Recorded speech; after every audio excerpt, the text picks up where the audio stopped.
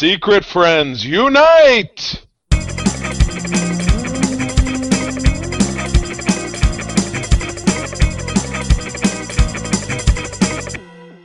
Welcome to the Secret Friends Unite podcast, episode 373. This is your guide to the geek side. And this episode is also a palindrome. I'm your host, Todd Oxtra. And this week, our man Charlie is out and about in good old Tejas with his job, but I think he's secretly trying out for the southern version of the Avengers, where you've got Cactus Pete and you've got Donkey John. I hope it goes well for you, Charlie. I guess you're going to be their Jarvis. We'll see how that goes. But we are joined by someone who has been on co-op mode, but new to Secret Friends Unite, and that is Mr. Matt Swinski. How you doing, bud? I am doing well, my friend. Thank you for having me. I'm excited to talk all things comics, nerd stuff, anime. We're gonna get into it today, and we're gonna give some recommendations. We're gonna have some fun, Todd. I'm excited to be here to walk with you once again. Well, first time here, but to rock with you again. Absolutely. So this is more of our geek-centric. We don't talk about video games. We don't talk about cosplay. Okay. Those are the two things that Charlie and I don't blend on. So he likes cosplay. I like video games. So we found common ground. Things you're watching or reading, pretty much. So there are cool things you've done. You know, go to like Cool Con or something like that. Very good. Mm-hmm. But Matt, you're new to the Secret Friends Unite podcast, which you call Secret Friends Unite Prime.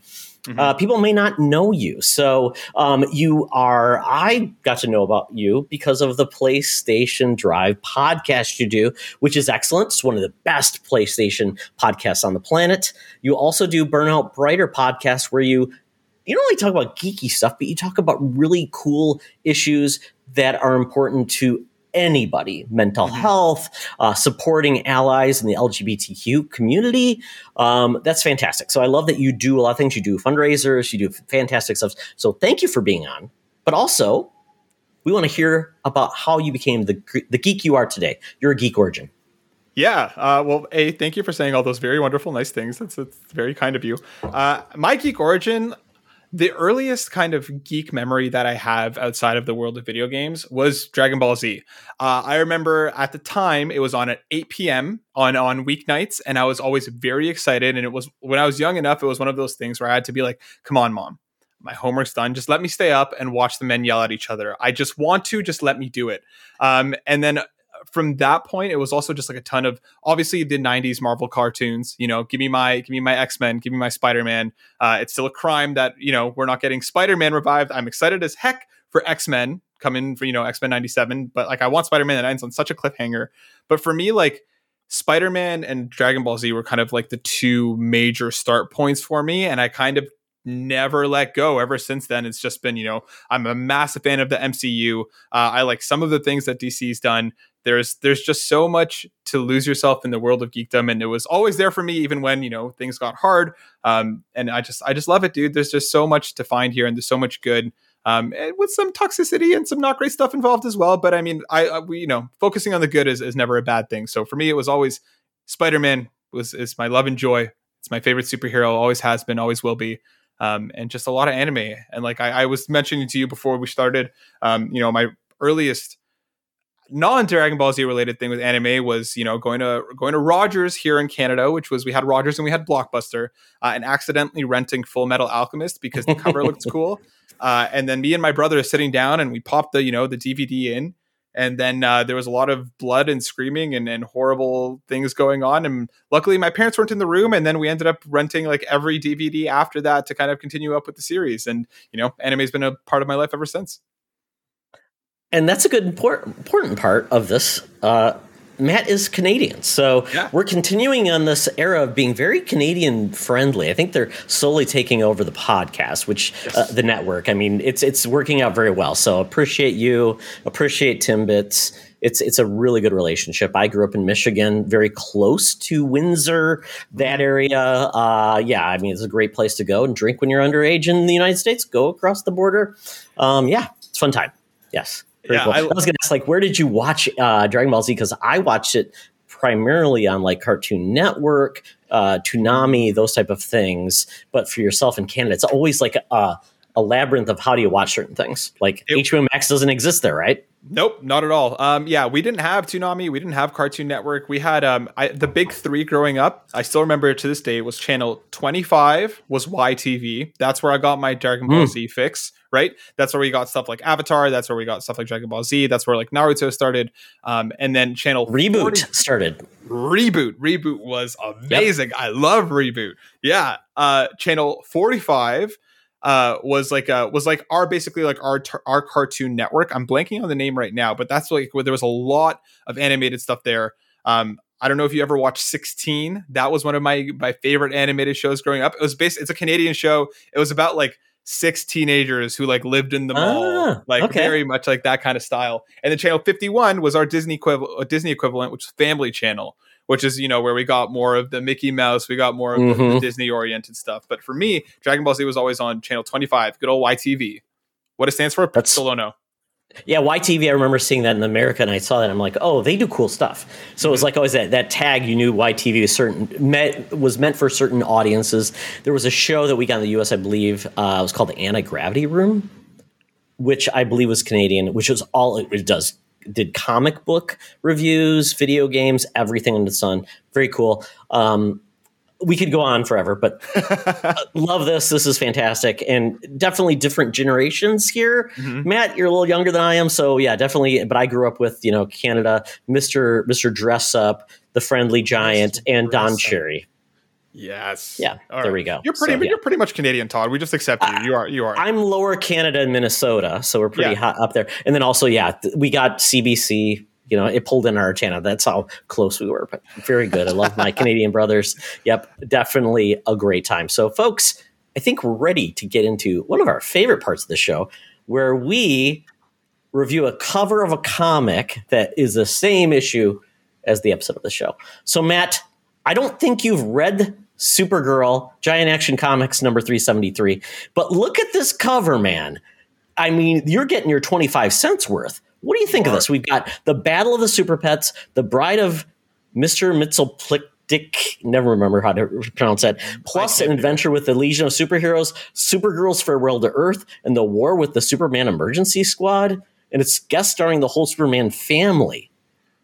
See, there's a lot going on this comic, but I'm always a sucker for like almost like the the Deadpool She-Hulk style, like breaking the fourth wall, especially on a cool comic. And like here you see literally Supergirl just ripping straight out of the comic, right dead center. I mean, Super Pets, there's some good boys, there's some good dogs on there, hanging out, having a good time. This cover is really cool. I love how it keeps like the the comic book style paneling system, but for the cover, it's not something you normally see. But there's a lot going on, and I think it well works. I mean, you got Superman just completely yeeting Supergirl right out of there. It's cool, dude. I don't know, Todd. What about you? Where are you at on this one? Oh, I think it's great. I used to love these type of comics, that the throwbacks, they're well before my age. And seeing, I'm like, there's so much happening. I don't know who any of these people are. What's going on? And you read it, and each story was like 5 pages long. It's like, okay, we've resolved that, deep narrative in 5 pages. So it was always kind of goofy and fun, but yes, absolutely. You don't know what's happening. The cover typically in these days really was tied to what happened in the book compared to the cover is just a throw off. It's just an image. So yeah, I think people should check this out. I mean, March 1969, well before I was born, and the kids of the 60s were loving this. It's a good cover. It's a good cover. Absolutely. Check it out. I think this is on DC Universe Infinite. So if you want to check it out. And Matt, what we've done is we've committed to every quarter to go back and do randomly generated numbers to read these specific comics just to see how they hold up. So that's awesome. Yeah, it's a lot of fun. That. It's a great time. It's definitely like Russian roulette covers because you get some good ones and some bad ones. But there we go.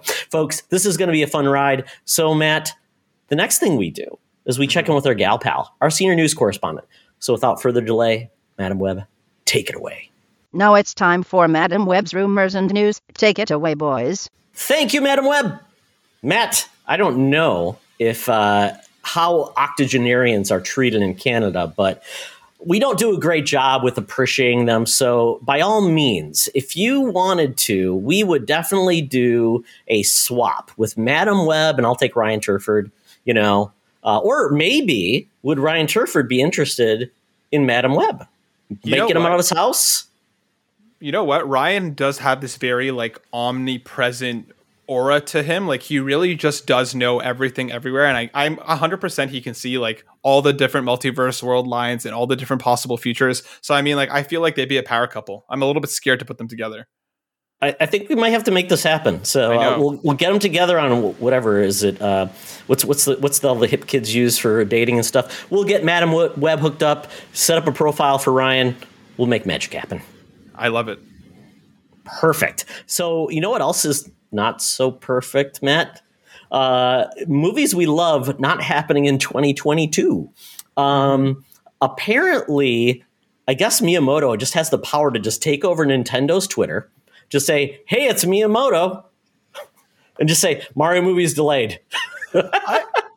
I just only Miyamoto, man. Like only him could be like, hey, it's me. By the way, sorry. I talked to Chris. No Mario this year.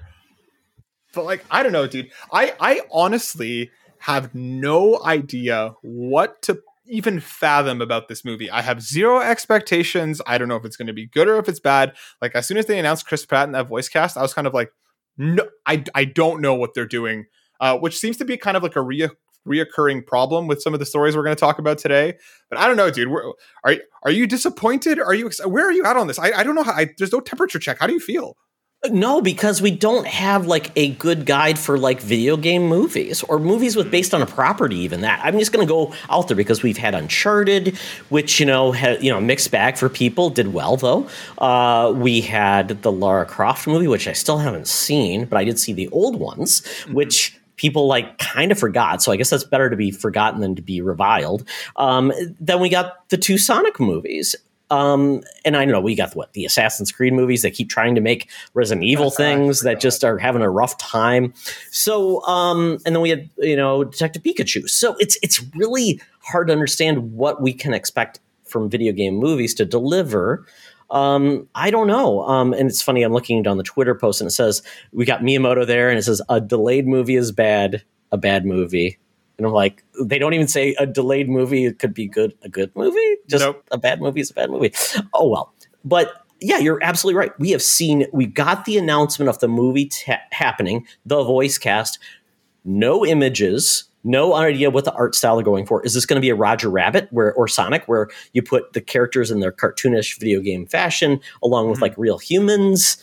Because we got the live action movie. We know this is animated by DreamWorks, which does Minions and things like that. So we don't know. I don't even know if we know the writers are to judge like if the writing would be good.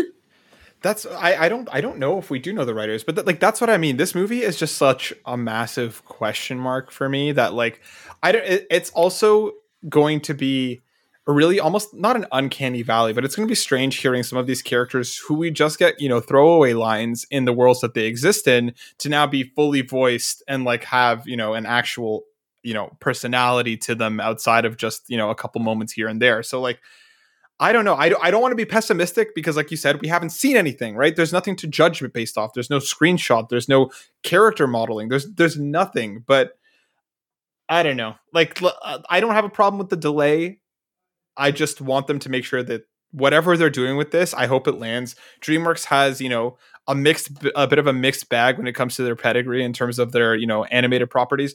They're always beautiful, but but again, in terms of quality, similarly to video game movies, you have a bit of a mixed bag. So I don't know, dude. I don't know. By the way, did you see that they just released a 4K version of a Mario anime from like 1986? No. Totally Japanese anime, very odd. I didn't watch the whole 90-minute affair, but I fast-forwarded it. It's pretty, like, on track for, like, using the source material for the time of 1986. So, like, actually, like, having the invulnerability star, going through, like, the levels, doing things, using the music from the games, which I'm like, this is pretty impressive. Princess, Princess Peach gets taken, or was it Princess Toadstool at the time? I think one was Toadstool. I don't know. You let us know, folks. We'll get it right. But yeah, you'll have to look it up, Matt. It's very interesting. It's all Japanese, but the art style is not bad. Much better than the Mario Super Show or those things like that. So we'll see. Yeah. So definitely Mario movie 2023 spring. We'll see how this goes.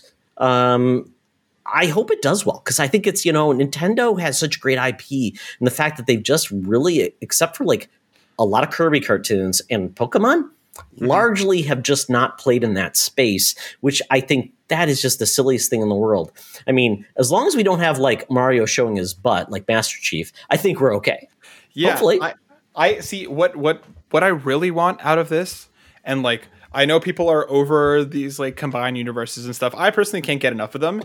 If this Mario lands, give me Zelda, give me Metroid, and then pull together a Smash Bros movie. Do you know how hype it would be to actually get like a full length like Smash Bros movie? Like I would be all over it, regardless of its quality. It would be a fun ride, and it would look cool. Like similarly, I hope this does well. I'm tired of the era of cynicism around video game movies, and like if this lands, if kids have fun with it, and it's like accessible for adults in a way that you can turn off your brain and enjoy it, cool, I'm in. If Wreck-It Ralph got Bowser, all those characters to show up, if Nintendo said we're going to make a movie and we want your characters that have been in Smash Bros. Being in it, who would say no? Exactly. Who would say no? I mean, like Konami's going to say Snake can't be in that because he's got more important things to do. Yeah, seriously. Like come on, not be in games, right? Especially exactly. With like the first Smash Bros being a small cast. Like there's like you just need like again like Avengers it. Take your time, build it out, make it cool, make it fun. Why not? Yeah, Kirby will just eat everybody. It'll be a great time. Yeah, perfect. Good time. Absolutely. So yeah, that's coming in 2023. I think the biggest thing though is people just want to hear what Chris Pratt does with the Mario voice. Other than that, doesn't really matter. It could be New Donk City. Mario just looks like an odd little man. We'll see it. He's probably a dwarf. Maybe that's what he is. He's truly a dwarf, and that's why he's so short and kind of pudgy. So that kind of works. We'll see how it goes. Agreed. See how it goes.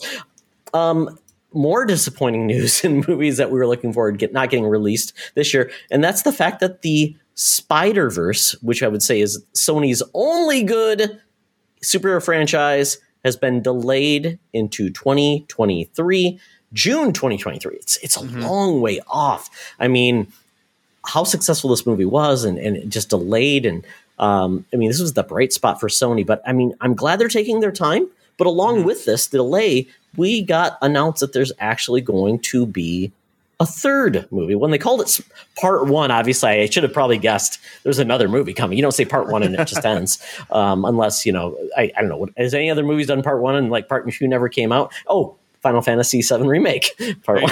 There you go. Exactly. That's only what's over.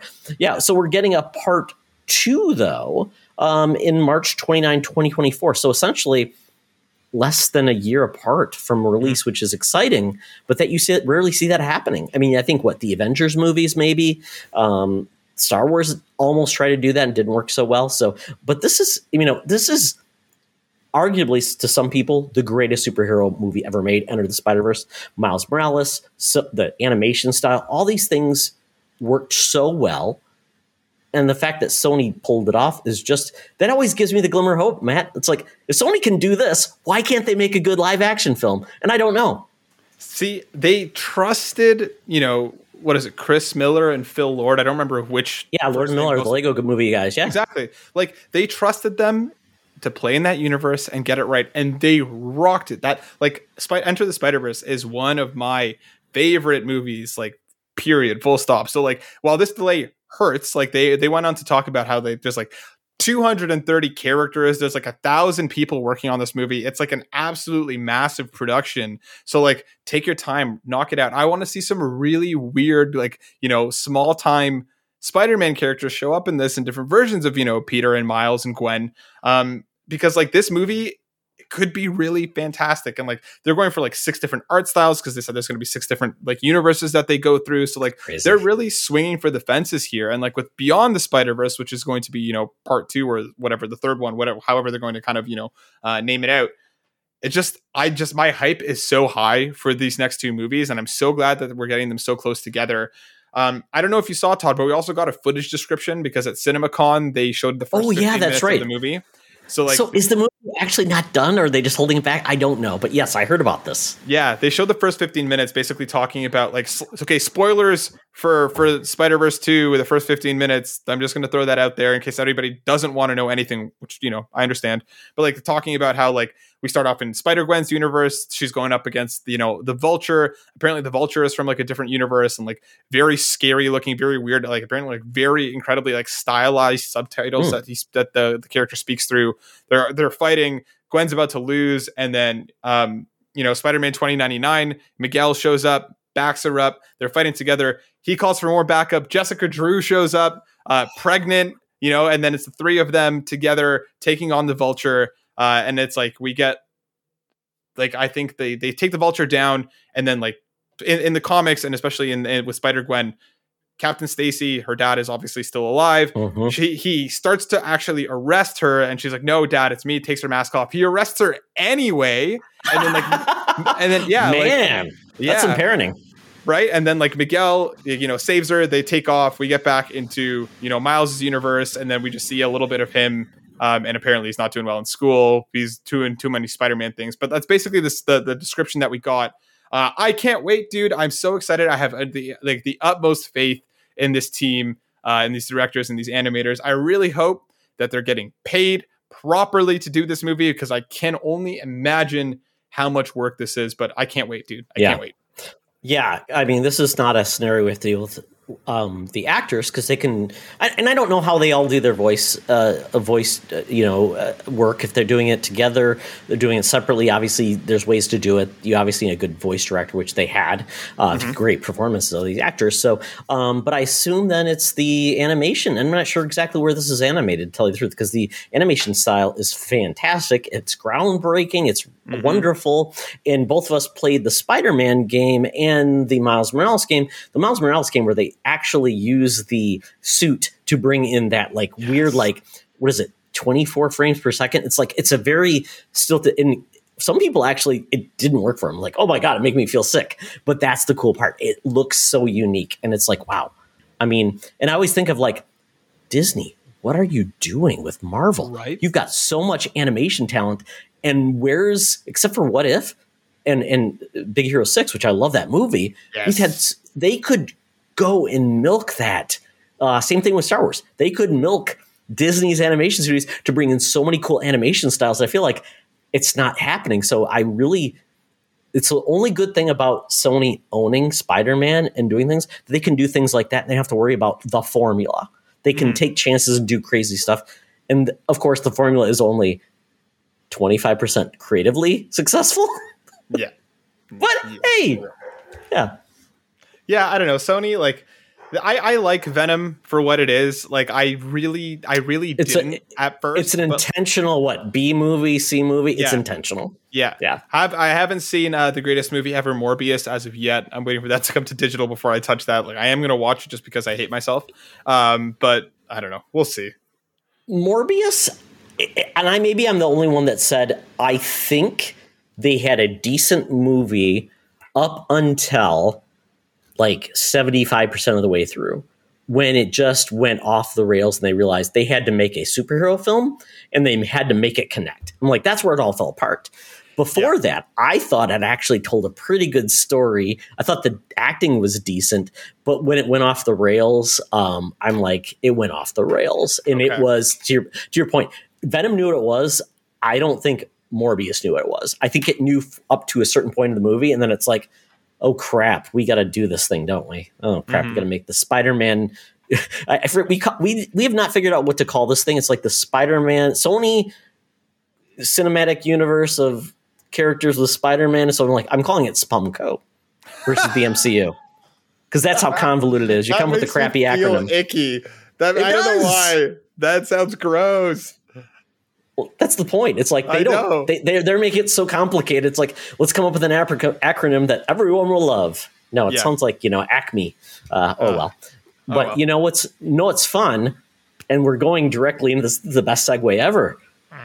We're getting another spin-off movie in the Sony Spider-Man Spumco universe. We're getting El Muerto, which everybody loves El Muerto. He's the best Spider-Man character in the world. Everybody knows this character.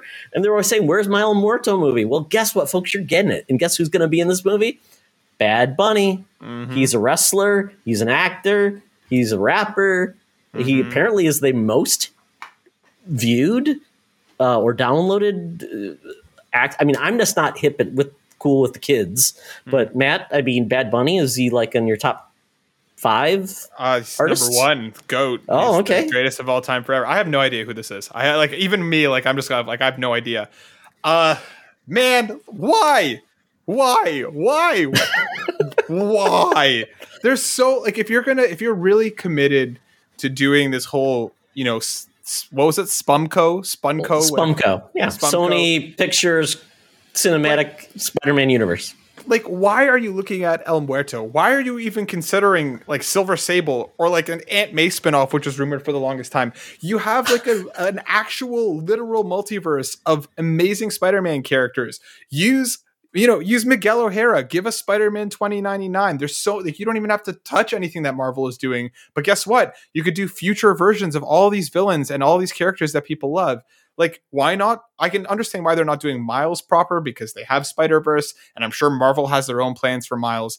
But like, you know, do Spider-Gwen. Like, there's just so much that you could do. Like, and they're really, I don't know, reaching into a very random bag of characters here, and they're just you know, swinging for it. I have no idea. Like, the only thing that I could possibly even fathom an idea of is like, maybe Sony and Marvel are getting along a little bit better than before, and some of the characters that Sony wanted to make movies of, Marvel has plans for, which is why we're not getting this. I don't know, dude. This just confuses me incredibly.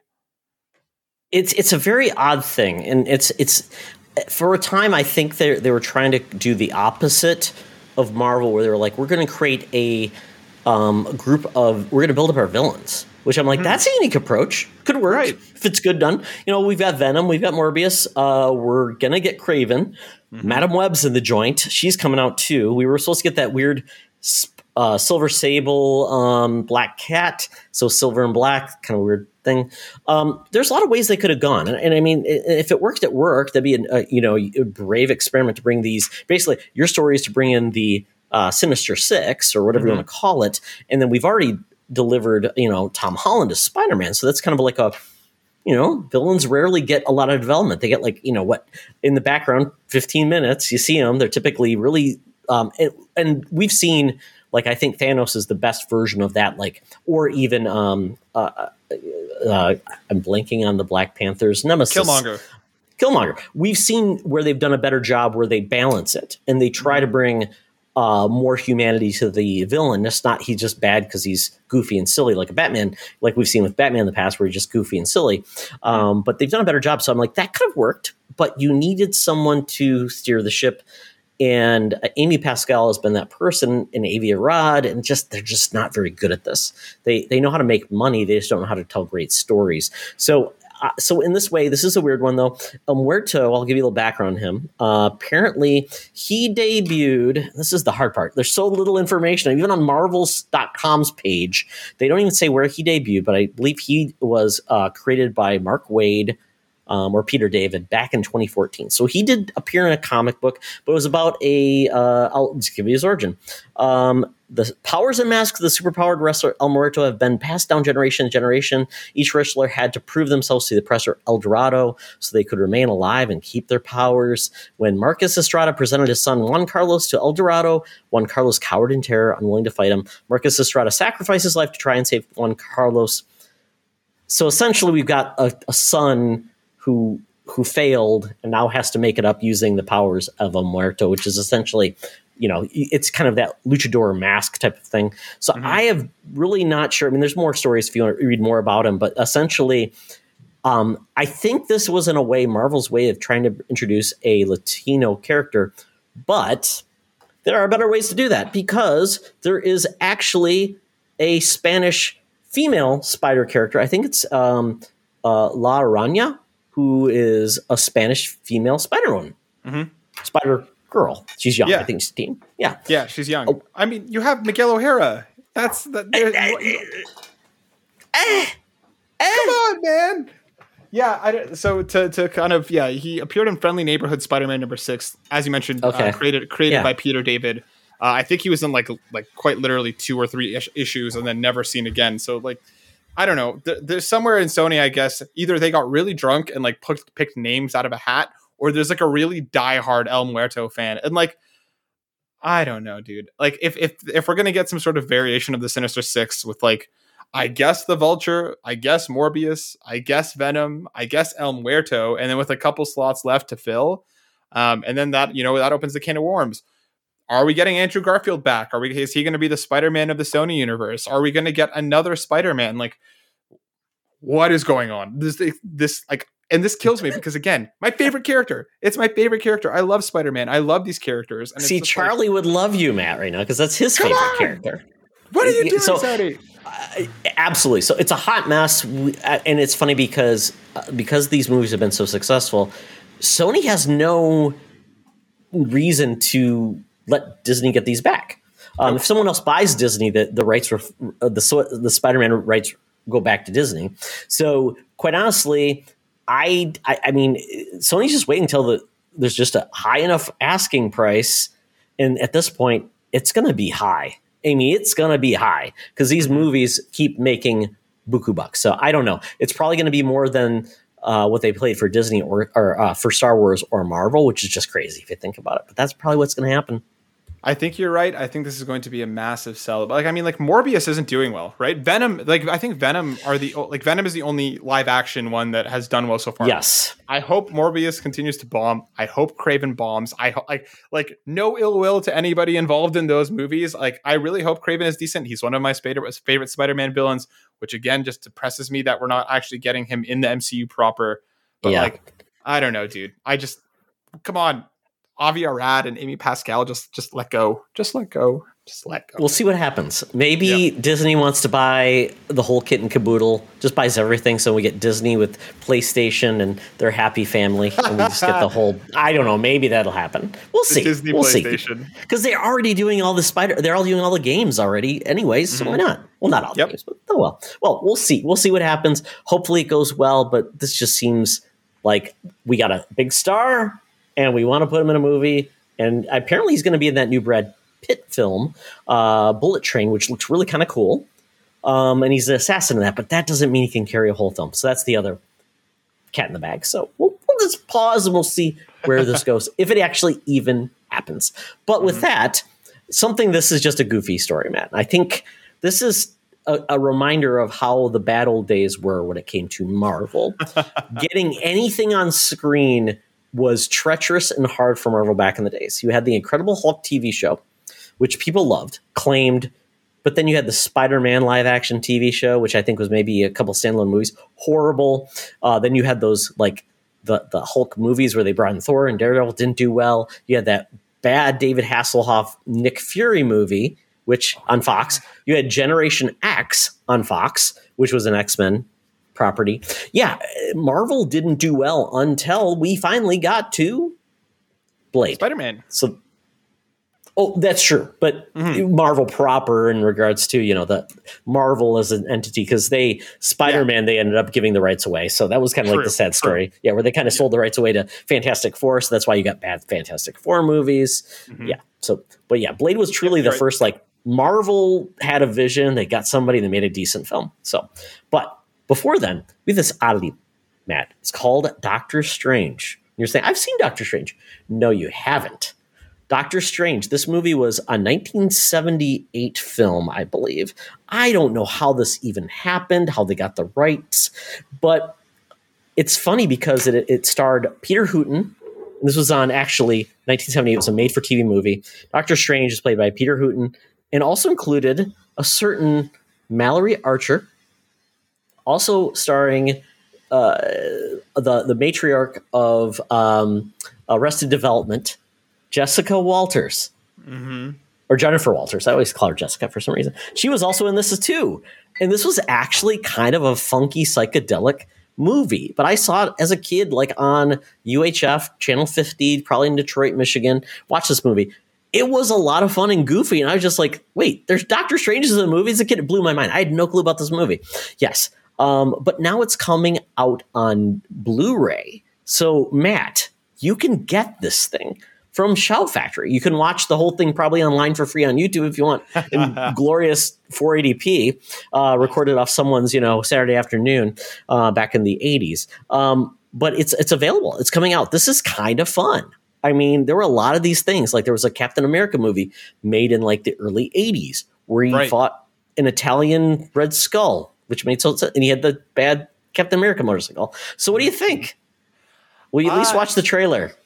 I had never heard of this until like I was, looking back as to what we're going to be talking about on the show today.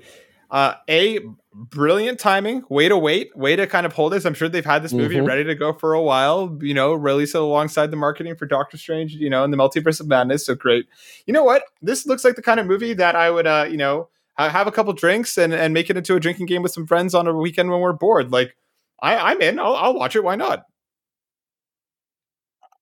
I will not attest for my 8-year-old's memory and if it's actually any good, but I think it's fun. Yeah, the Multiverse of Madness, this could be like bringing this guy who played Doctor Strange into the Multiverse of Madness. Wouldn't that be awesome? Yep, and just make it the cheesy costume.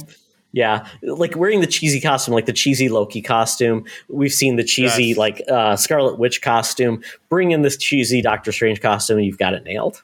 Yeah, I'm in this. Yeah, I'll watch it. Why not? Maybe it's going to happen. Sam Raimi is so crazy. He would include this in his movie. It would be one of the multiverses that, if this ever happened. Very fun. So check it out, folks. Buy it. Give these folks some money for doing the hard work. Shout Factory does some weird releases. So there we go. Lastly, in the news, and Charlie's going to kill us because, once again, it's a video game on the screen. And we're getting a Knuckles spin-off TV series, I believe, going to be on Paramount Plus. I think they own the rights with Paramount with that. Matt, did you see the Sonic 2 or Sonic 1? I did. I saw both of them. What did you think? I like them, dude. I think they're fun. I think like the first one is solid. I love Ben Schwartz. I think he's a fantastic actor. I think he fits that kind of snooty Sonic that I remember from my childhood watching like the Sonic the Hedgehog cartoon and like Sonic X. So like I think he fits the mold. I thought the first one was a lot of fun. It's not a perfect movie, but I enjoyed it. Sonic 2 just took everything that worked in Sonic 1 and threw away the humans into the the backside of the plot and just went wild with Sonic and Tails and Knuckles and Jim Carrey kind of like hamming it up as Eggman.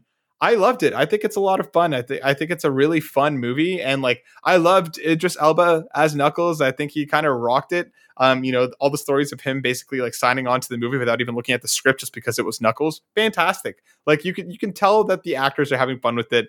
You can tell that they put a lot of love into this movie, and like I'm happy to say it's probably one of the best comic book movies. Video game movies. It's a lot of fun. Yeah, my son begrudgingly watched, because my son likes Sonic. He begrudgingly watched the first one with me when it was on video, or it was a home release, and he enjoyed it. And then he's 16 now, so of course 16-year-olds, don't always love the goofy stuff. They just, they have a certain sensibility. But he really, really liked the second one. We both did. I was laughing. I mean, that dance-off scene in the bar with the guy who's got the tattoo of himself on it doing, that was pretty ingenious. Very funny, very goofy.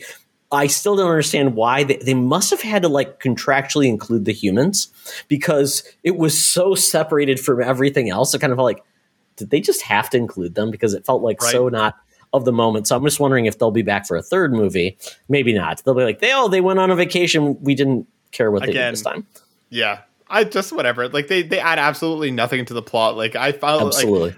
It's funny because usually in video game movies, like when you have like especially this kind of mix, it's usually like the video game aspect of it that's more cringy than the human side of it. And in this situation, it's just like, I don't need to see Marsden again, man. Just let him ride off into the sunset with this happy wife and happy life, and just let Sonic and them go back to their side and be silly over there. Because it works, dude. It's fun. I always say knock them out and just have them in a coma. Yeah. They'll be okay. They'll wake up at the end. They'll be fine. We know they're there. Exactly. Yeah, it's just so weird. So weird. Oh, well. But we are getting a series based on Knuckles, which is very surprising because, filling up a 2-hour movie and doing those type of things, that's not always too difficult. It's usually just got one plot, things like that. A show, That's most likely, I'm assuming it's live action, not going to be totally like CGI. I'm curious because Knuckles was great. He was kind of like Drax in a lot of ways. Yes. That kind of like not really getting humor, sarcasm, things like that, but just being witty as well himself. And really I just loved seeing his power set, his power level. That was pretty impressive.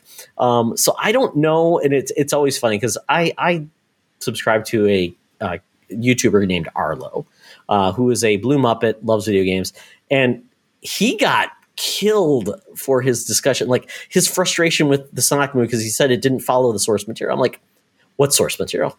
Like the game, the comic series from Archie, the cartoon. I mean, like I don't know if there's like source material for Sonic that's like precious. I mean, he likes chili dogs, he gets rings, he does fun things. Goofy. Yep.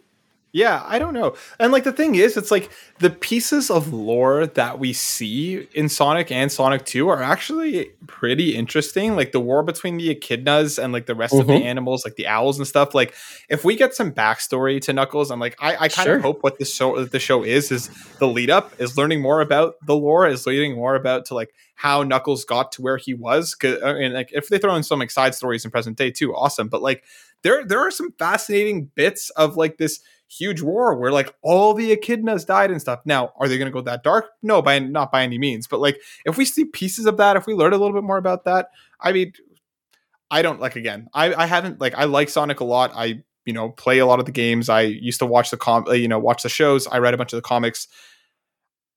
I think they kind of captured the spirit of it. And if this is similarly to Halo, if it's doing its own thing, I mean, just let it. Like, I don't really think the Sonic lore is so incredibly important that it needs to be tied in 100%. Let it be its own thing. Absolutely. And I think the best thing you can do is team up Knuckles. If Sonic and Tails are doing their own thing, then team up Knuckles with someone who is a good foil. A goofy person. Bring in Big the Cat. I don't know. Yes. Amy Rose, whatever their name is, the weird bat lady. I'm not that deep into all the Sonic characters, quite honestly. But go deep. Bring in all those characters. Bring in the crocodile. I forgot his name. There's a crocodile and the little bee guy, I think. Like there's so many characters, and just make up new ones. Who cares? Like it's Sonic. Like have fun with it. Perfect. Yeah, that Sonic, the android Sonic. Bring him in too. We're all having a good time. Yeah, exactly. There you go. And have fun with it. So there we go, folks. That is the news this week. So if you had fun, you had your take on these stories, let us know. Well, Matt, it's time for us to now move from the news section to hang out in our favorite geek establishment, the Geek Easy, to talk about all the things we've been enjoying in the world of nerd.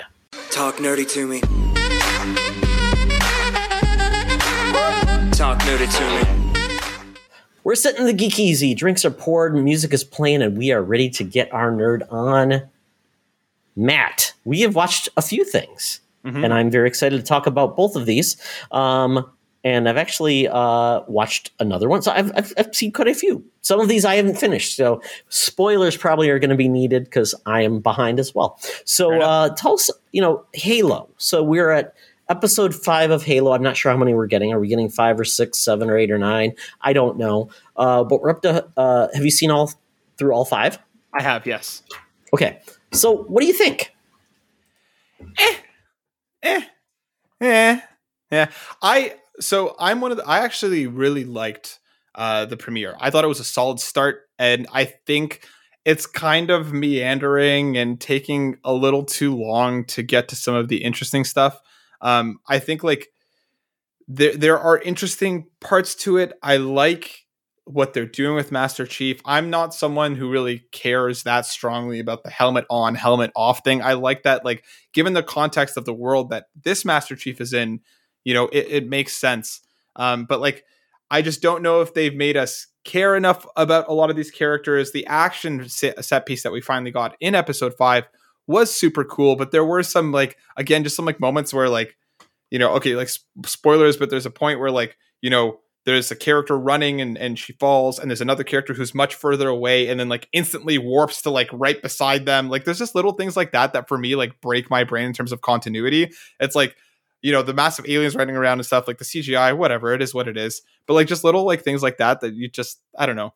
I think it's all right. I think it's okay. I think it's not bad. It's not great. There are moments of it that are really great. There are moments of it that are not great. But like I think as a whole, as this kind of like first season, and I'm assuming we're going to be getting more of Halo, I think it's solid. I think it's all right.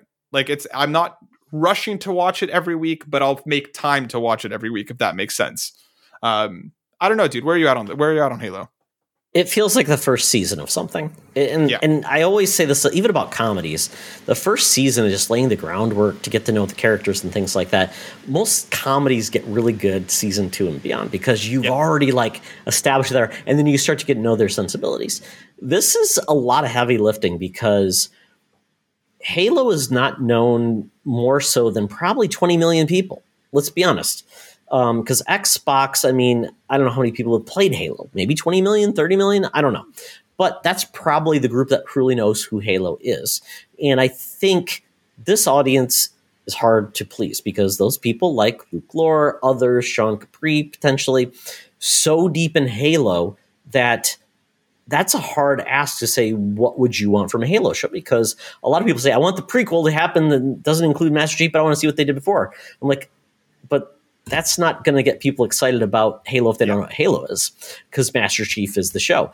And I think they had a hard road ahead because how do you deal with a primarily silent protagonist? We've had The Witcher, which Geralt is a very gruff, not a very verbose character, but they did a great job with him with Henry Cavill. I thought they did a great job, enjoyed it. Season 1 was rough once against it, and then Season 2 is definitely improved. Mm-hmm. Everybody's mad that he's taken off his helmet. Now, why he's taken off his uniform and showing us his nether realms, I don't know if we need to see that, but I mean, it's definitely, the show feels a little more mature, tilted with some of the violence and things we've seen. Mm-hmm. Like definitely a little bit like gore and like violence is definitely up higher. So they're definitely going for a little bit older audience, which is actually, it's part of the course with CBS and Paramount. They do that type of thing. But I mean, why does he take off his helmet? Because we need to know who this Master Chief is. He can't be just the guy that says finish the fight and maybe does a couple lines with Cortana. That does not make for an interesting show. But this is Chief figuring out who he is, and the Spartans telling us things. So it's doing a lot of heavy lifting, and I appreciate what they're doing. But there's some side stories that are just kind of like, why are we spending so much time with Quan and the previous Spartan and their relationship? And that just seems to drag the show down. Mm-hmm. Halsey's interesting, but we're spending a lot of time with her as well. And we get it. She's a manipulator and doesn't deal well with people and doing all these bad things, but we're spending a lot of time with her. But we are getting some good time with Spartans. I don't know any of these Spartans really well. I don't know the lore with them. So I'm like, that's kind of cool. And we've got the one Spartan who is doing her own thing. I don't know if she's alive or dead, spoilers, but she's not in the same space that Chief is. And we're seeing her approach to some of these awareness issues. So I'm to your point, 5 excellent. It was like probably 15 minutes left in the episode. We finally get some awesome set pieces. We got the same thing in the first episode, but the lack of action is a problem. You need something to get people excited. Halo is an action game. It's not a Telltale game. It's not a go around, ask people questions and understand how they feel and, come back to them and develop that relationship. So when it's good, it's good. Yeah.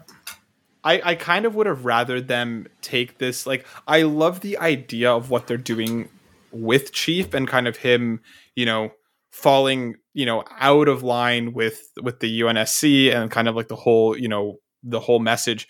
I think this would have been a perfect season 2. I think the punch of him kind of falling out of, all of it would have worked better once we have this world and these characters established a little more. For us coming in from the video games, it's easy to see being like, oh, okay, Master Chief, he's been fighting for so long. But like, I think there are ideas here that just, they needed more setup and they needed more time for them to feel impactful instead of them just expecting them to be impactful in the moment. Like, even again, with the other Spartans and stuff, like, I like what they're doing with it. I just wish it felt more important. Because I think that's my biggest problem with the show so far, is that like nothing feels that important. Nothing feels like Chief is just basically walking around with like a mystified face on 90% of the time. And it's just like you said, Halo is a shooter. It's an action game. What it almost feels like what they did with this is like tried to make 2018's God of War with Halo, but in a TV show. Like it's a bit jumbled right now, but like, again, there are pieces of it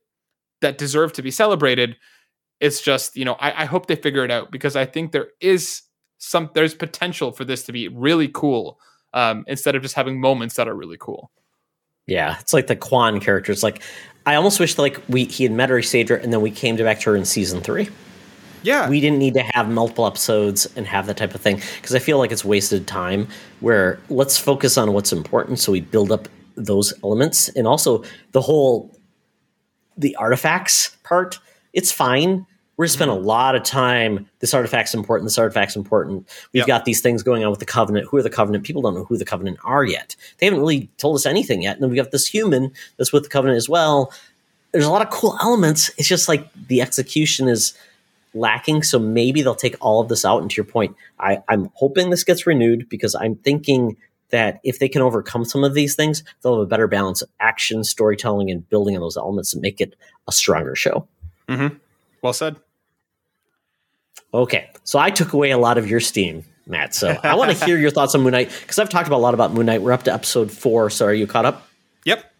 Yep, I am. I love Moon Knight. I'm having so much fun with it. Oscar Isaac is just acting in circles around everyone in that show. Like, it's almost like he's so strong that the rest of the characters around him almost don't feel as important or as meaningful. But like, the action set pieces have been really cool so far. I love how they're kind of doing the flips between Steven and Mark and question mark. And like, I am really, really enjoying this. It's probably one of my favorite Disney Plus shows. Are there issues with the pacing? Are there issues with some of the CGI? Are there issues with it? Yes.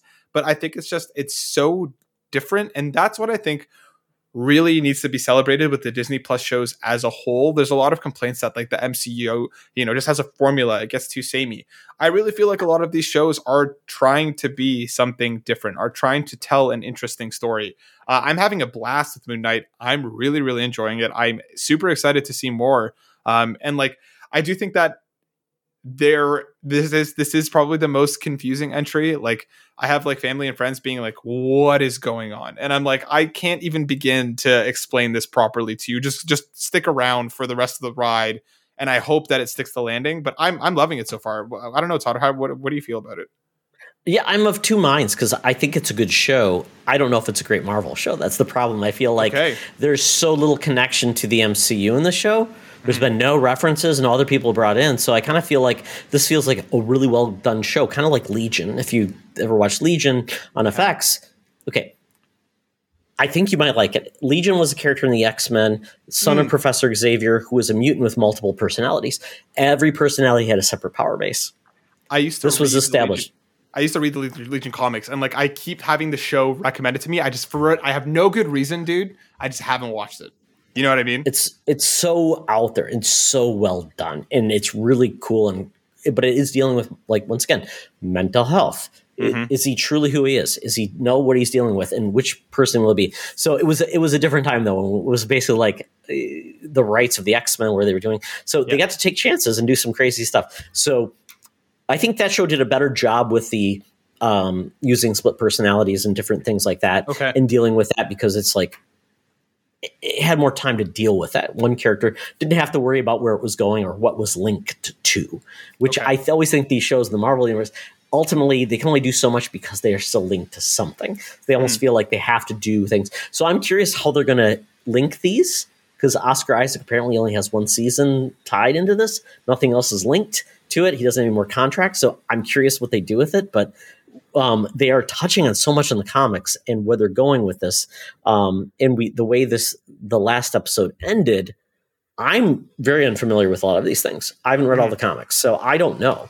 So we've got 2 episodes left. And one thing I've always worried about the MCU shows is they do a lot of, like, the pacing is like, oh, we're going to take our time. We have 1 episode left. We have 18,000 things to do. Oh, crap. Yeah, so I hope they don't get there. I hope they, like, pace themselves as, like, you don't feel like, well, they rushed their way through it, versus, hey, they got to a natural place, and I'm curious to see where they land. And that's the big thing with the Marvel shows. Where do they land? We haven't gotten, like, the teaser or the end credit episode part yet. So I'm like, are they going to do that? Because Moon Knight has very little, like, cachet with, like, villains, or crossover, largely. So it's not like, you know what's going to come up. So I think with this show, it's the most what if, or, with WandaVision. I mean, and you're right. They have done a great job of trying different genres and doing different things. And I applaud them for that. So I hope this really does a great job. But I think a lot of people are like, can I get some more Moon Knight?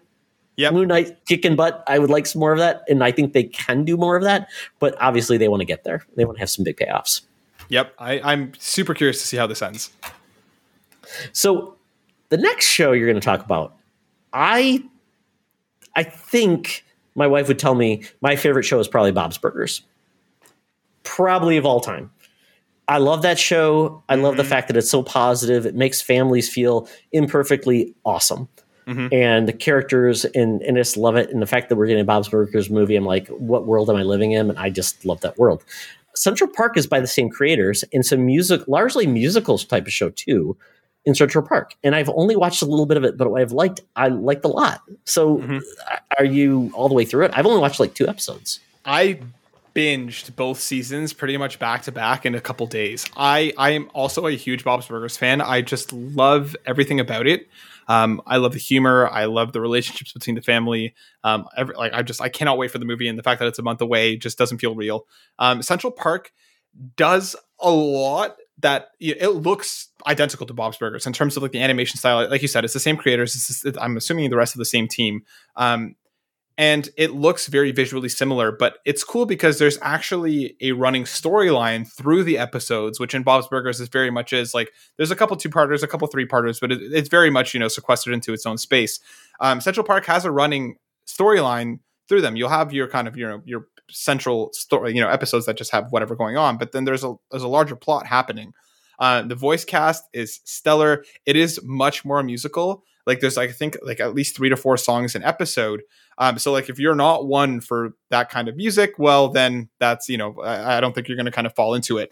But yeah, dude, I'm having a lot of fun with it. I cannot wait for the 3rd season, which is, it's already been announced. We already know that they're working on it. It's just a lot of fun.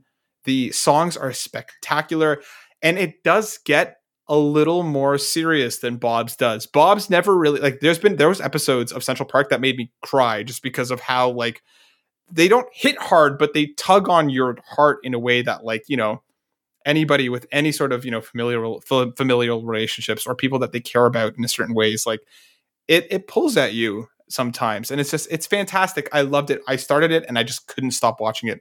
Ripped through both seasons. If you like Bob's Burgers, dude, 100% recommend. It is so good. It is so good. Yeah, I need to watch more. Apple TV Plus is that little service that I feel like they do a little bit and deliver very strongly. This series is kind of like a pleasant surprise, and you're going to talk about another one which I have to catch up on too. But before I do, do you watch The Great North? I don't. Okay, if you like Bob's Burgers, you will probably really enjoy The Great North. It's about a family that lives in Alaska, and it's a family that is so wonderful. And they're just it's just great. I just don't want to say more than that. The Great North, it's on Fox, so it's on Hulu if you have that. I don't know.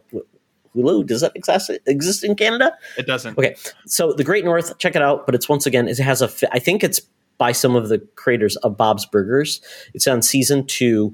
And at first it started off kind of rocky, but it's really, really good. I really enjoy it too. It's another show that the one girl's, her spirit animal is Alanis Morissette, and she talks to her in this. It's good. I'm going to have to check this out. I haven't even heard of this one. Thank you for putting this on my radar. It's goofy. Yeah. Goofy, animated, just with so much heart. It's, once again, it's that heart and goofiness, and it's fun. Yeah, I'll have to check it out. All right. And then lastly, Matt, Severance. I've only watched 1 episode and I love it. I just need to resubscribe to Apple TV Plus. I got to finish Schmigadoon. This show is so weird. It's so strange. It's like, it reminds me a lot of, if anybody has played Control, like it's that kind of weird old school, but not kind of feeling like the basic premise for anybody who's unaware of Severance. It's on Apple TV. Stars the incredible Adam Scott. If you've seen Parks and Rec, he's been in that. That's kind of where I know him from.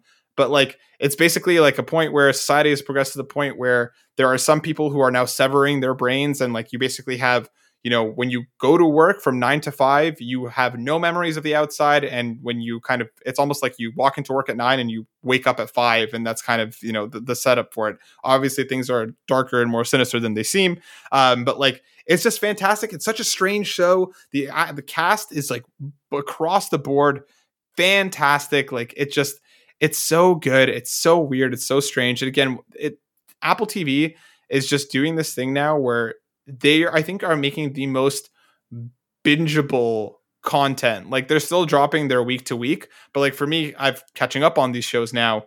So good. Like they just nail that. I need to see the next one now. Severance is really, really good. If anybody's curious, this like really weird show. It's awesome. Did you finish it? Yep. I ripped through it.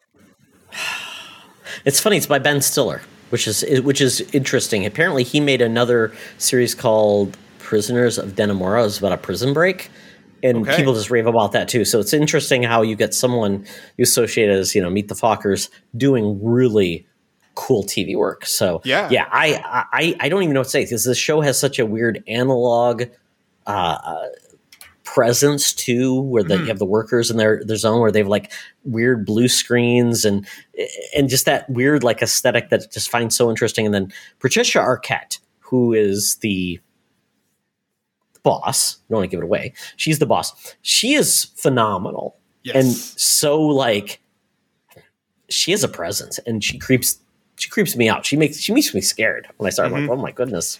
Yeah. Yeah, it's just so weird. But what about you, my friend? What else have you been watching? Because from what I'm seeing here, you have quite the interesting title on this.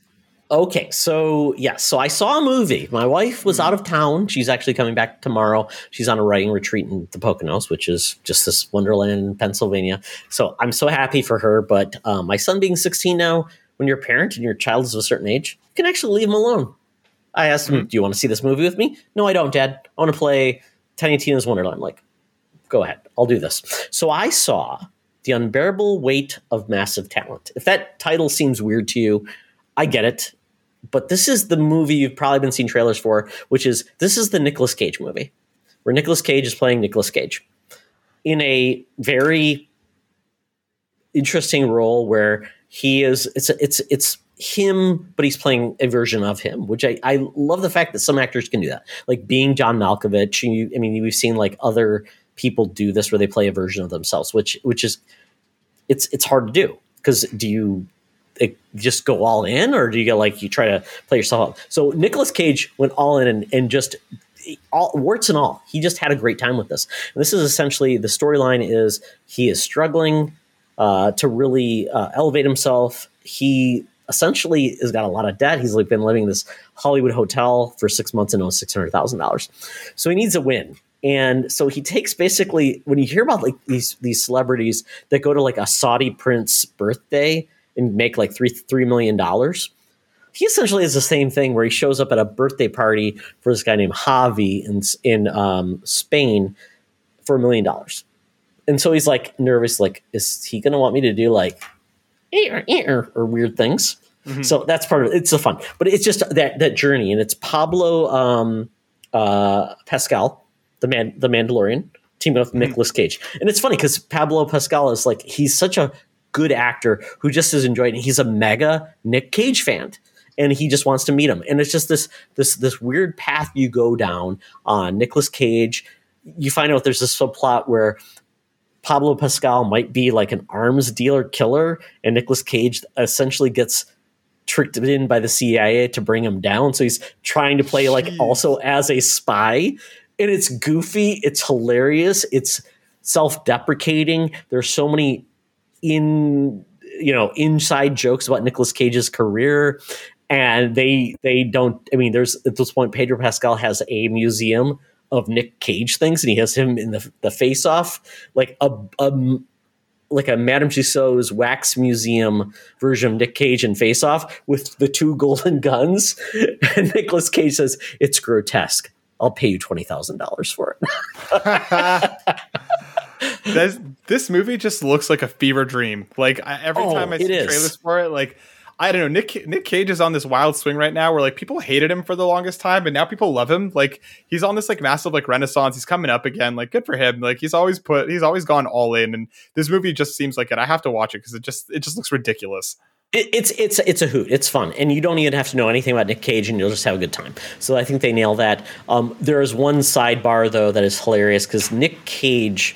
Apparently, in this movie, he's created almost like a separate version of himself, almost like an angel or devil on your shoulder, named Nicky, where it's like Nick Cage from like age 28, where he's got the long hair hanging down. He basically they kiss each other, they punch each other. It's very weird, but it's hilarious because it's almost like you talking to yourself, and what should you do? They pulled it off. Really fun time. So definitely check that out if you're looking for a movie to see this a little bit different. So there you go. I think there's one movie that I know you did see. We're not going to talk about it, but a movie I really want to see is the Michelle Yeoh movie.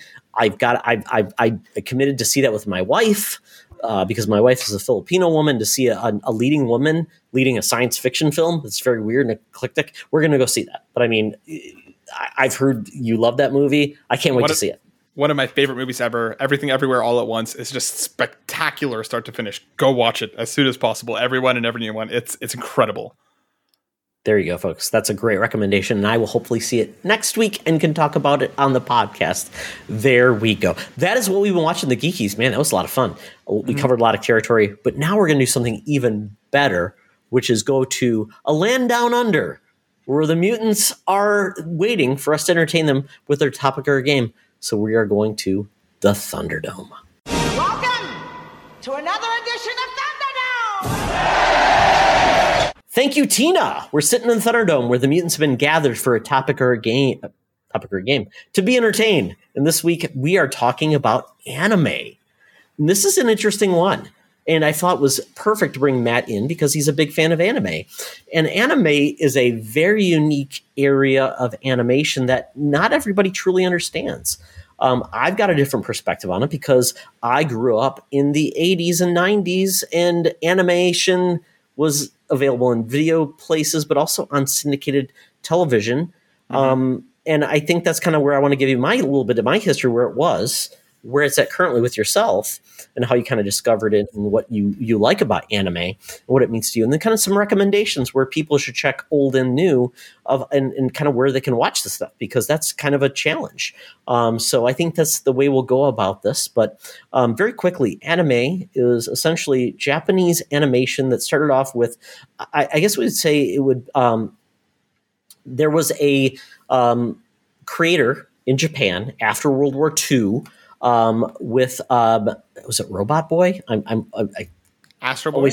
Astro Boy. Yes, and the creator was considered like the Walt Disney of Japan. And that truly was the base building for Japanese animation.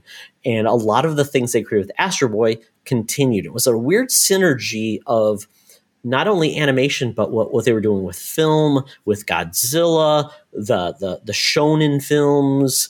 All of those things came in together to create animation that was not just for kids, it was for adults. So it created a different audience than we had in the United States, which then which was a lot of that was in the 50s, led to the United States needing content to put on their TVs, which led to it getting localized in the worst ways to the United States.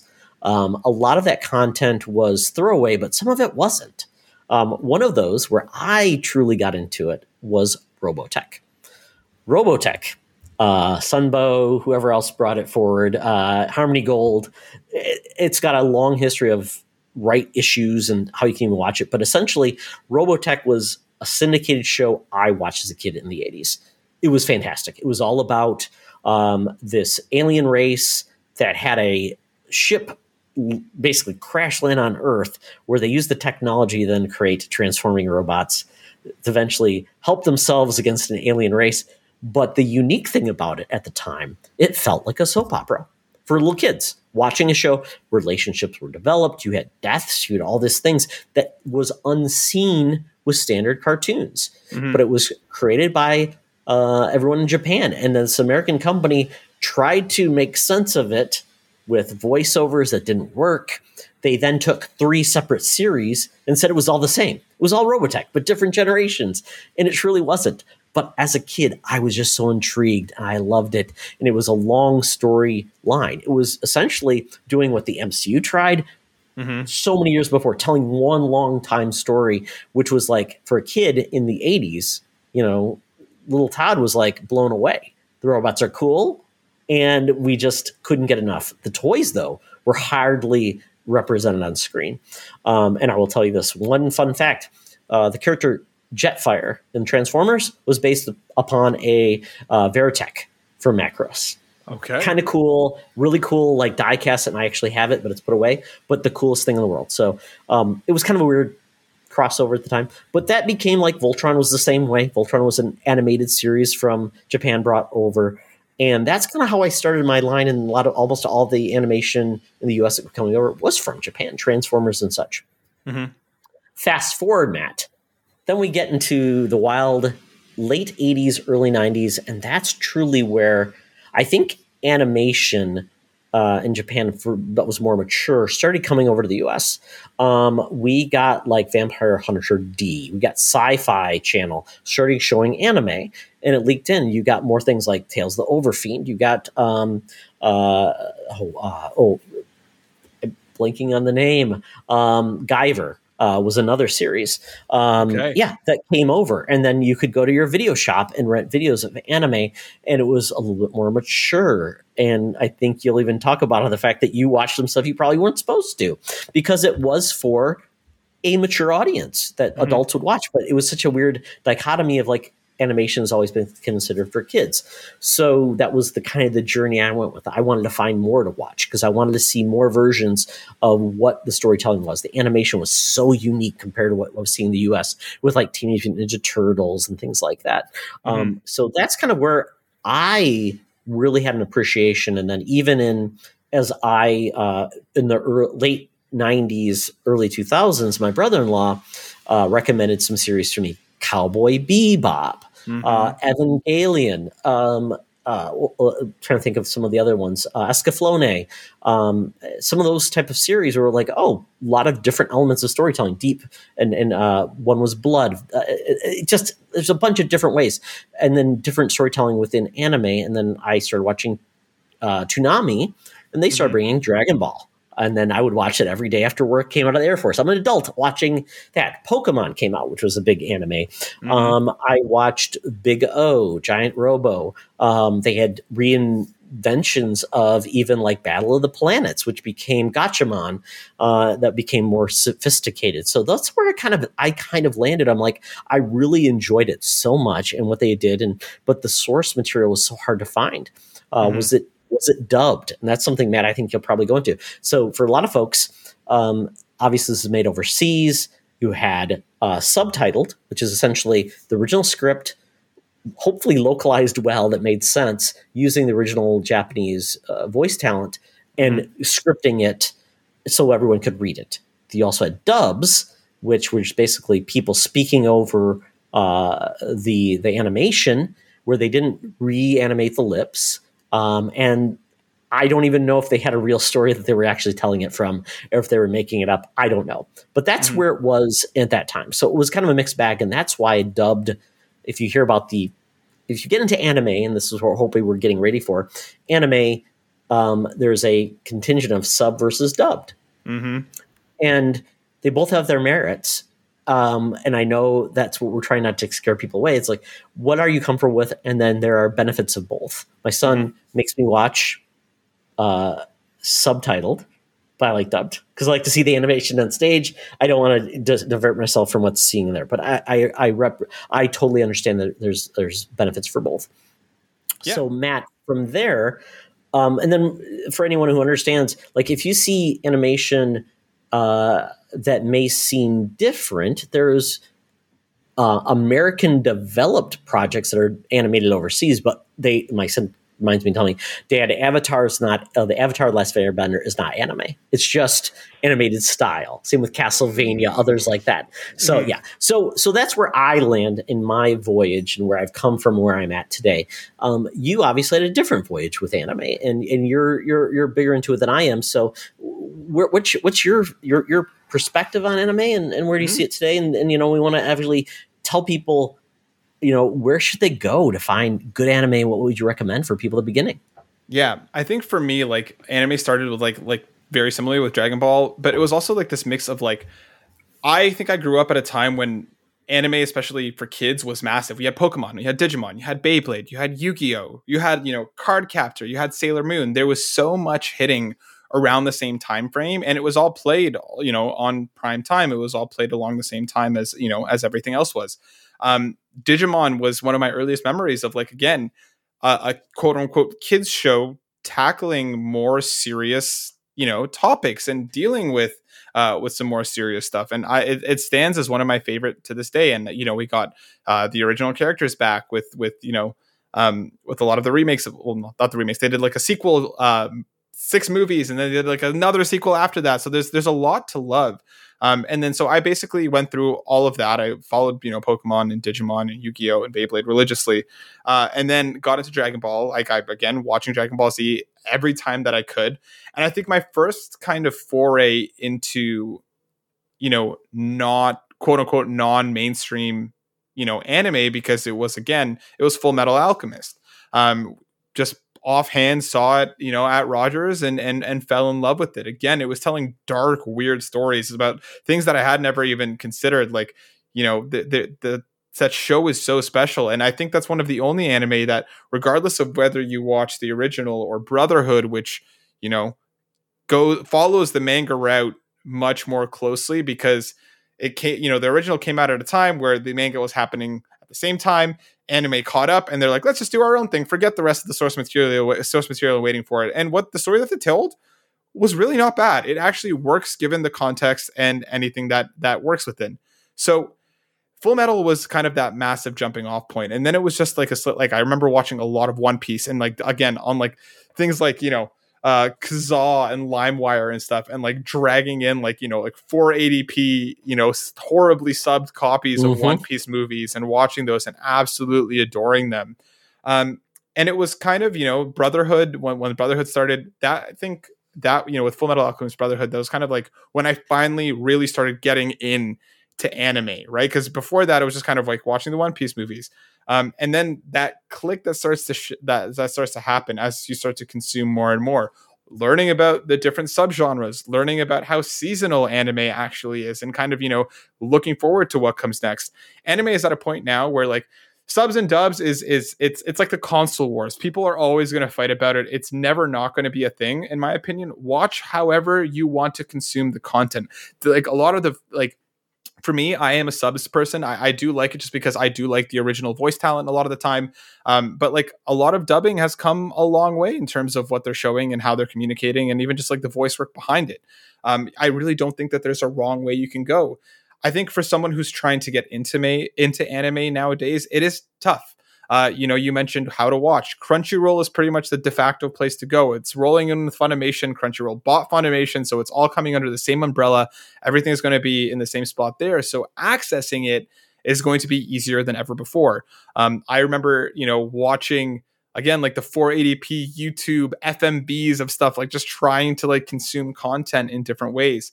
And that's the beautiful thing about where anime is now. I really and truly 100% believe that there is an anime for everyone, regardless of you're looking for a slice of life, which is, slower paced and just kind of focuses on the characters and how they live. If you want sports anime, if you want, over the top ridiculous action anime, there's just so much to consume that, like, starting out, I think, is the most challenging part. And then just going from there, right? Like, how invested do you become in trying out different subgenres? How invested do you become in just learning about the different spaces? Because there is so much, and they can get overwhelming, but like my biggest recommendation, hop over to my anime list. If you're serious about hopping into anime as things stand now, hop over to my anime list. Look at the top, rated anime of all time. My anime list is by no means like it suffers the same problem that like Metacritic does, where people will review bomb anime just to make sure that it's not in the top. Just look at them. Look at one that's visually appealing to you. Click on it. Does the synopsis sound cool? Give it a watch. Right? Like there's so much. Like if you're looking for so Matt, is that your anime list, or is there a site called My Anime List? No, there's a site called My Anime List. Okay, because I wasn't sure. Like, is it My Anime List? I'm like, okay, so not biased at all. It's My Anime List. Yeah, it's My Anime List. It's the best. Yeah. Well, very cool. Yeah, so there's so much you can do there, but like in terms of where anime is now, it's bigger than ever before. You have pop-up shops for different anime. You have restaurants themed around it. It is now, again, more accessible than ever before, right? Like it lives everywhere that you're looking for it. I can get into some recommendations in terms of like, where to start. My wife is not an anime person. She does not watch much of it at all. She'll watch the occasion random episode, but like, Your Name is a movie that came out by Makoto Shinkai, and it's beautiful. The animation is incredible. The music is awesome. It's like my parents even watched it and enjoyed it. And again, like they're not people who ever sit down to watch anime. If you're curious about kind of like the current state of the scene and you're interested in something that's a little emotional, it's a little weird, but like it's just beautifully animated, beautifully put together. If you're looking for a movie, again, you don't want to commit to a series and hearing how One Piece is now over 1,000 episodes. Like, of course, give Your Name a go. It's a beautiful way to start. And then, of course, he has plenty more movies that you can, kind of dive in and understand. Shonen anime is pretty much not every, but a lot of people's intro into it, between stuff like Dragon Ball Z and Naruto. If you're looking some fantastic modern shonen, My Hero Academia is awesome. Captures that, superhero craze that exists with the MCU and in mainstream pop culture now.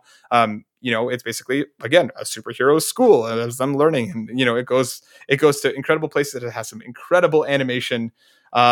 Slice of life stuff. I think slice of life is one of the harder ones to kind of break into, because people can say like nothing happens, it's boring, but again, there's so much there that's just beautiful. Real Life is fantastic. Basically about a guy in his late 20s, early 30s who starts to regret life, gets a pill that makes him younger again, and he gets to kind of re-experience and like relive his life in a way.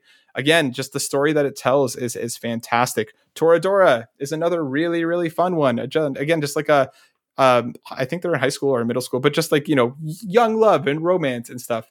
If you're looking for drama, Erased is one of the most haunting pieces of media I've ever watched. It's about a little girl that gets kidnapped and just like people looking for her.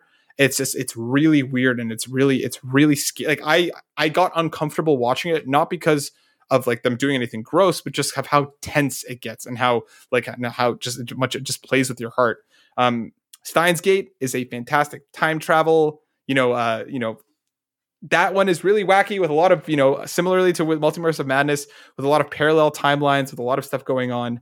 One of the best anime out there. You can't go wrong. And that's also a video. There's a video game video game adaptation. That's funny.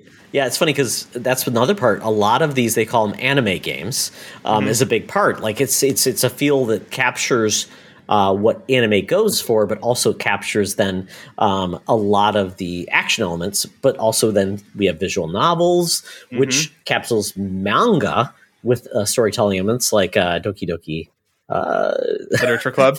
Yes, I tried doing that online with someone, and we have not gotten to the clipboard. But it's kind of interesting because I would say that has so much overlap in the genre with anime just being the format. It's like video games. Video games, anime. Yep. I mean, it's broad because there's so many different styles within it. But it's interesting that I would say anime lends itself to other mediums that you can enjoy, which is great too, to further explore the medium. And that's what I mean. Like with Steins Gate specifically, like it's a visual novel. It's a game that like I didn't understand how to play it for like the first 4 hours because you don't even realize that you're making choices is how deeply ingrained it is into the story. Sports anime is another massive one. There's an anime about ballroom dancing that's incredible. There's Haikyuu, which is probably the most popular one, about volleyball. Run with the Wind is about a a track team that is one of the most inspiring pieces of media I've ever seen, period. Forget anime. Like, it's just beautifully done and beautifully put together. So there's like a lot there. If you're looking for like the new hotness, what everybody's talking about nowadays, Attack on Titan is coming towards its end. I don't personally like it. The mangaka, the author, is known for some pretty xenophobic and gross stuff. But like, again, to each their own. I can understand why people, like it. Demon Slayer is another huge one right now. It just came out with a movie not too long ago, and that's about, a boy hunting demons, and it's just has some of the most interesting and beautiful animation. It literally looks like waterwork, like it looks like water paint literally like splashing across your screen. Jujutsu Kaisen is just balls out, awesome, ridiculous, big fights, ridiculous power levels. But like, again, take like Dragon Ball Z and put them in like a demon hunting high school, and you have Jujutsu Kaisen. Spy Family is huge right now. It's brand new. It's only like 3 or 4 episodes in. So if you're looking for something that's like literally brand new, I think it's highlighted on Hulu right now. Like, it just shows up. Yeah. That one's adorable. It's about a spy who needs to get to, he's after a target. He needs a family, adopts a little girl who's a telepath, and then brings in like a wife who's an assassin. Nobody knows what's going on except for the little girl, because she can read their minds, and she's trying to make sure that they can't read their minds. It's adorable. It's fun. This is like a Vin Diesel movie ready to be made. Like, I'm like kindergarten cop, right? Yeah. Kaguya-sama is another one. The second season just started. It's an absolutely ridiculous, it's a rom-com, but it blows everything away in its absolute ridiculousness. Like, they have like mini battles. Like, each episode is basically like 3 or 4 subplots that kind of just come together in wild and fun ways. And like, I cannot not mention my favorite anime of all time, which is Gintama. That one is one that I don't recommend for somebody who's just looking to start off into anime. Go with anything else I recommended. Gintama is like 300 plus it's like 350 episodes plus a movie. It is a big time. Yeah, it is. I know. But like, for me, I've never laughed so hard in an anime. I've never cried so hard. It's like my other favorite show is Scrubs. So like, which does like the Dr. Acula. Everything comes down to poo. Exactly. It does that same thing where it goes from like ridiculously serious to ridiculously funny at the drop of a hat. Just surreal and absurd and just like beautiful. But like that one is, again, there's a lot of just one-off episodes because it's just comedy. It's not filler when it comes to Gintama because it's just ridiculous. But like, yeah, dude, there's just so much in the world of anime to check out. There's so many, if you're looking for horror anime or sports or slice of life or just ridiculous action, there's so much of it now that like, and so much quality that like, again, go to my anime list, start looking at the top anime. If there's one that visually looks appealing to you, check it out and go from there. And it's a slippery slope after that. Because once you start getting into it now, where it's like, you're waiting for a new anime because you're hearing about the manga, because the seasonal, like you'll have spring anime, fall anime, winter anime. Like there's so much to consume, which is just the world that we live in nowadays, Todd. There's just a ton of content. So you can't go wrong. There's a ton that you can get into it and just enjoy. And I think, getting over that 3-inch barrier of subtitles for a lot of people can be tough if there's no dub, which, a lot of the time there isn't, because not everything comes over with the dub, or it comes late. There's just so much that people are missing out on if they're not willing to give themselves the opportunity to just read a little bit as they watch across the board. And that's like, a lot of international television. So I love it. Always going to love it. There's so much here. If anybody's looking for recommendations, or if anybody wants to reach out and has any questions, by all means, because there's so much goodness.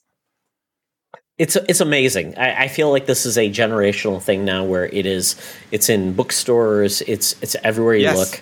It's on Netflix, it's on Hulu, it's on different areas to get it. So it's not hard to find, which is great. So the barrier of entry is low.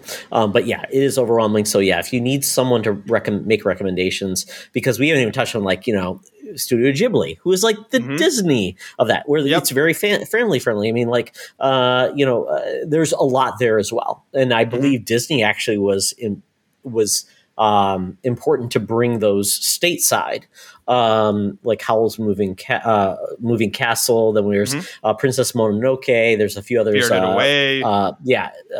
Ponyo, which a lot of people love too. Just goofy stuff. So yeah, I mean, there's something for everyone. And it was funny because like even in theaters now, you're seeing manga or anime released. My son and I saw Broly, the Dragon Ball Z movie. We saw My Hero Academia. I think we've seen 2 movies on screen.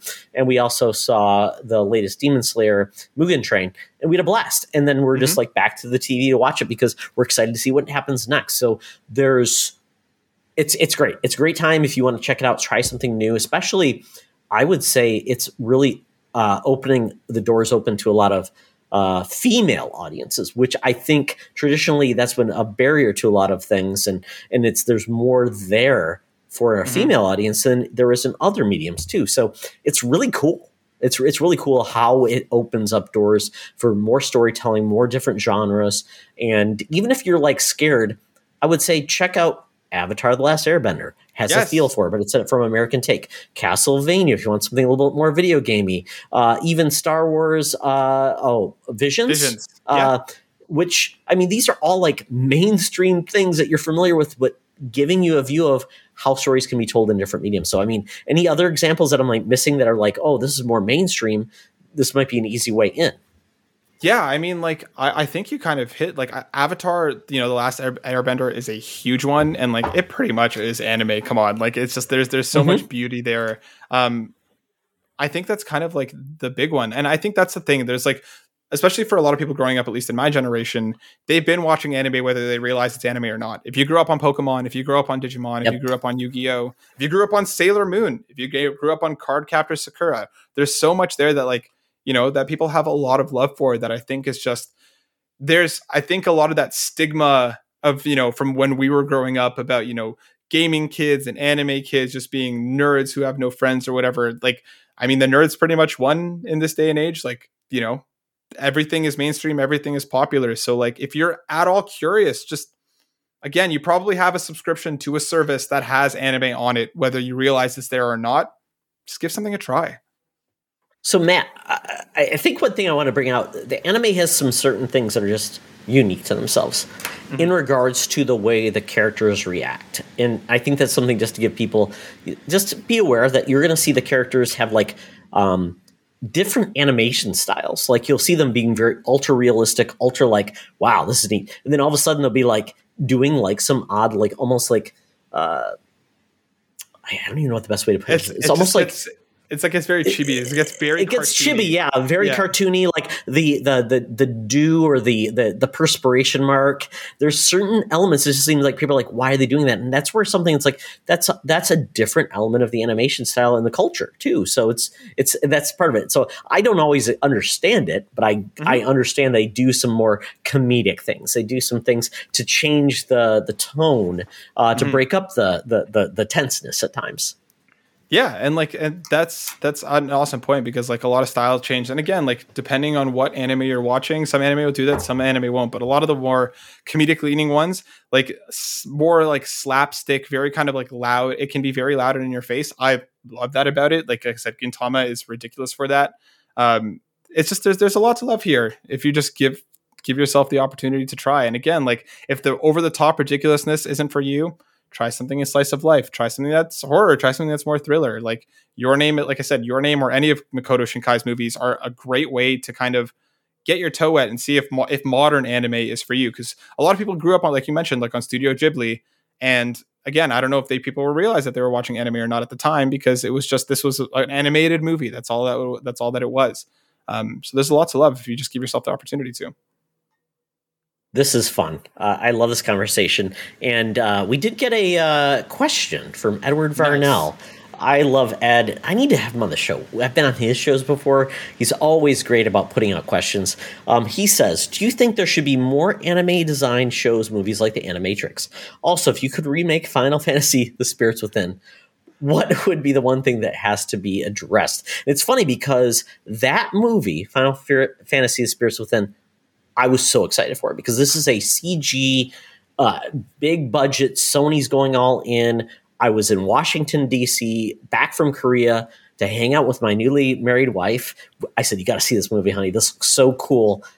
Because I just, finished Final Fantasy VII, really excited about Final Fantasy VIII. And I saw this thing and I'm like, I don't even know what happened. It had nothing to do with anything else. So I'm like, it was a big miss. But I mean, that becomes the scenario of maybe some misses or some experimentation in the West to take elements of it and maybe not fully succeeding. But Animatrix is one.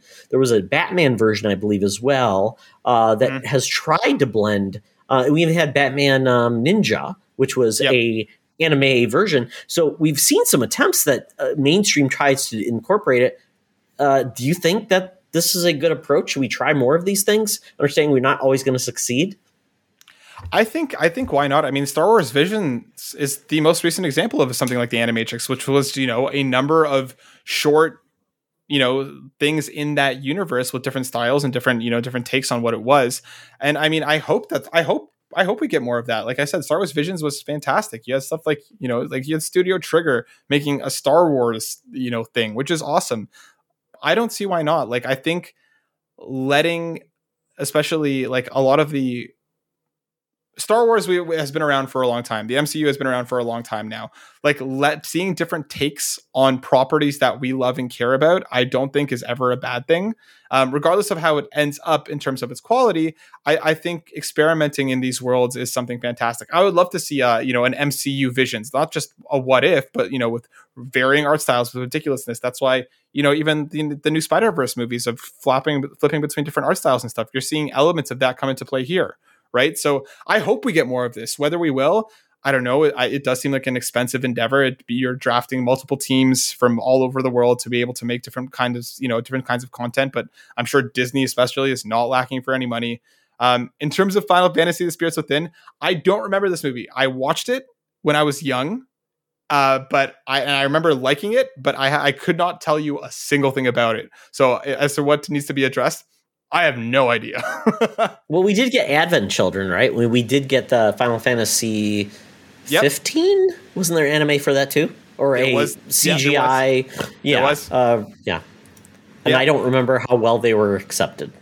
Advent Children, I liked Advent Children. It was fun. It was a little ridiculous. And especially the Final Fantasy 15 one was solid. It's not groundbreaking, but if you're in, then it's a fun ride.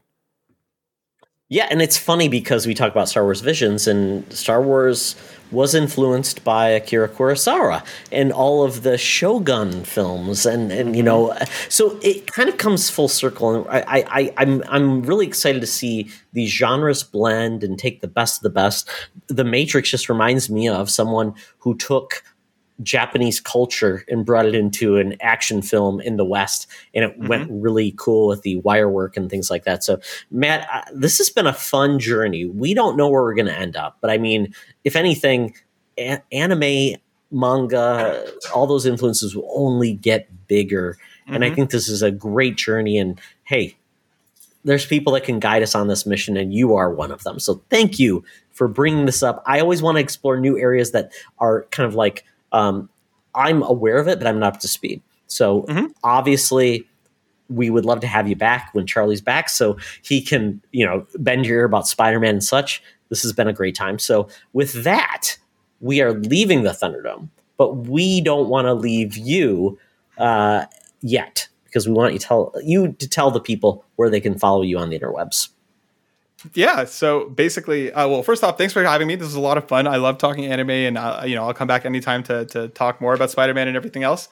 As for myself, you can find me in a couple different places. You can find me primarily over on Burnout Brighter, or Burnout_Matt on Twitter. We talk all things video games, mental health, and social justice. We have a new series that we're working on for May for Mental Health Awareness Month, where we're going to be talking to different developers of games that have dealt with mental health in various forms. So, get excited for that. And you can always find us, or you can also find me over at Carpool Gaming, patreon.com/Carpool Gaming, or youtube.com/Carpool Gaming, or Carpool Gaming of any service that you use to podcast, over on the PlayStation Drive, where each and every week we sit down and talk about all things PlayStation. And it's a lot of fun. We get into some pretty cool stuff, but that's everywhere you can find me. And once again, Todd, this is a lot of fun, and we'll definitely get you back over on Burnout, soon to talk about more nerdy stuff. And thanks for having me. It's been a lot of fun. Matt, did you get my request to get a PlayStation Drive t-shirt with the PlayStation 3 as a George Foreman grill making Chocobo burgers? No, but that sounds incredible. I told Sean Capri. We'll see how it happens. But I would love to buy your merch. So, yeah, guys. Sean just wants a Jar Jar shirt. That's why he's Black Label. He's not letting us make any other shirts until we get a Jar Jar shirt.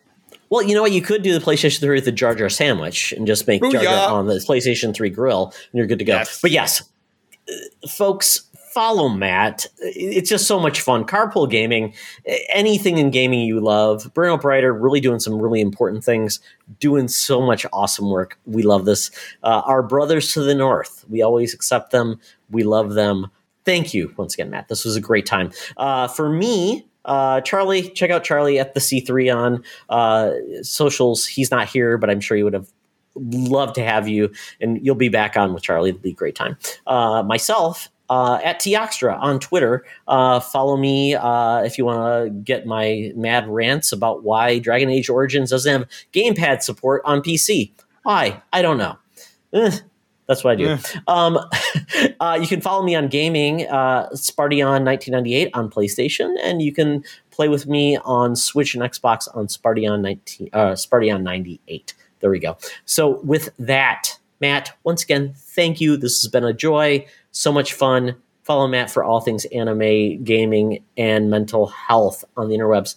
And with that, folks, be the hero, not the villain. This podcast is part of the Secret Friends Unite podcasting network. Visit secretfriendsunite.com for more great shows, articles, news, reviews, and more. Secret Friends Unite podcasts are available on Apple, Google, Spotify, and other podcast services around the world. If you'd like to be part of the conversation, you can join us on Facebook or our new Discord server, or follow at Secret Friends U on Twitter. Please subscribe to Secret Friends Unite on YouTube and visit our merch store at tpublic.com. Just search Secret Friends Unite. Thanks for listening.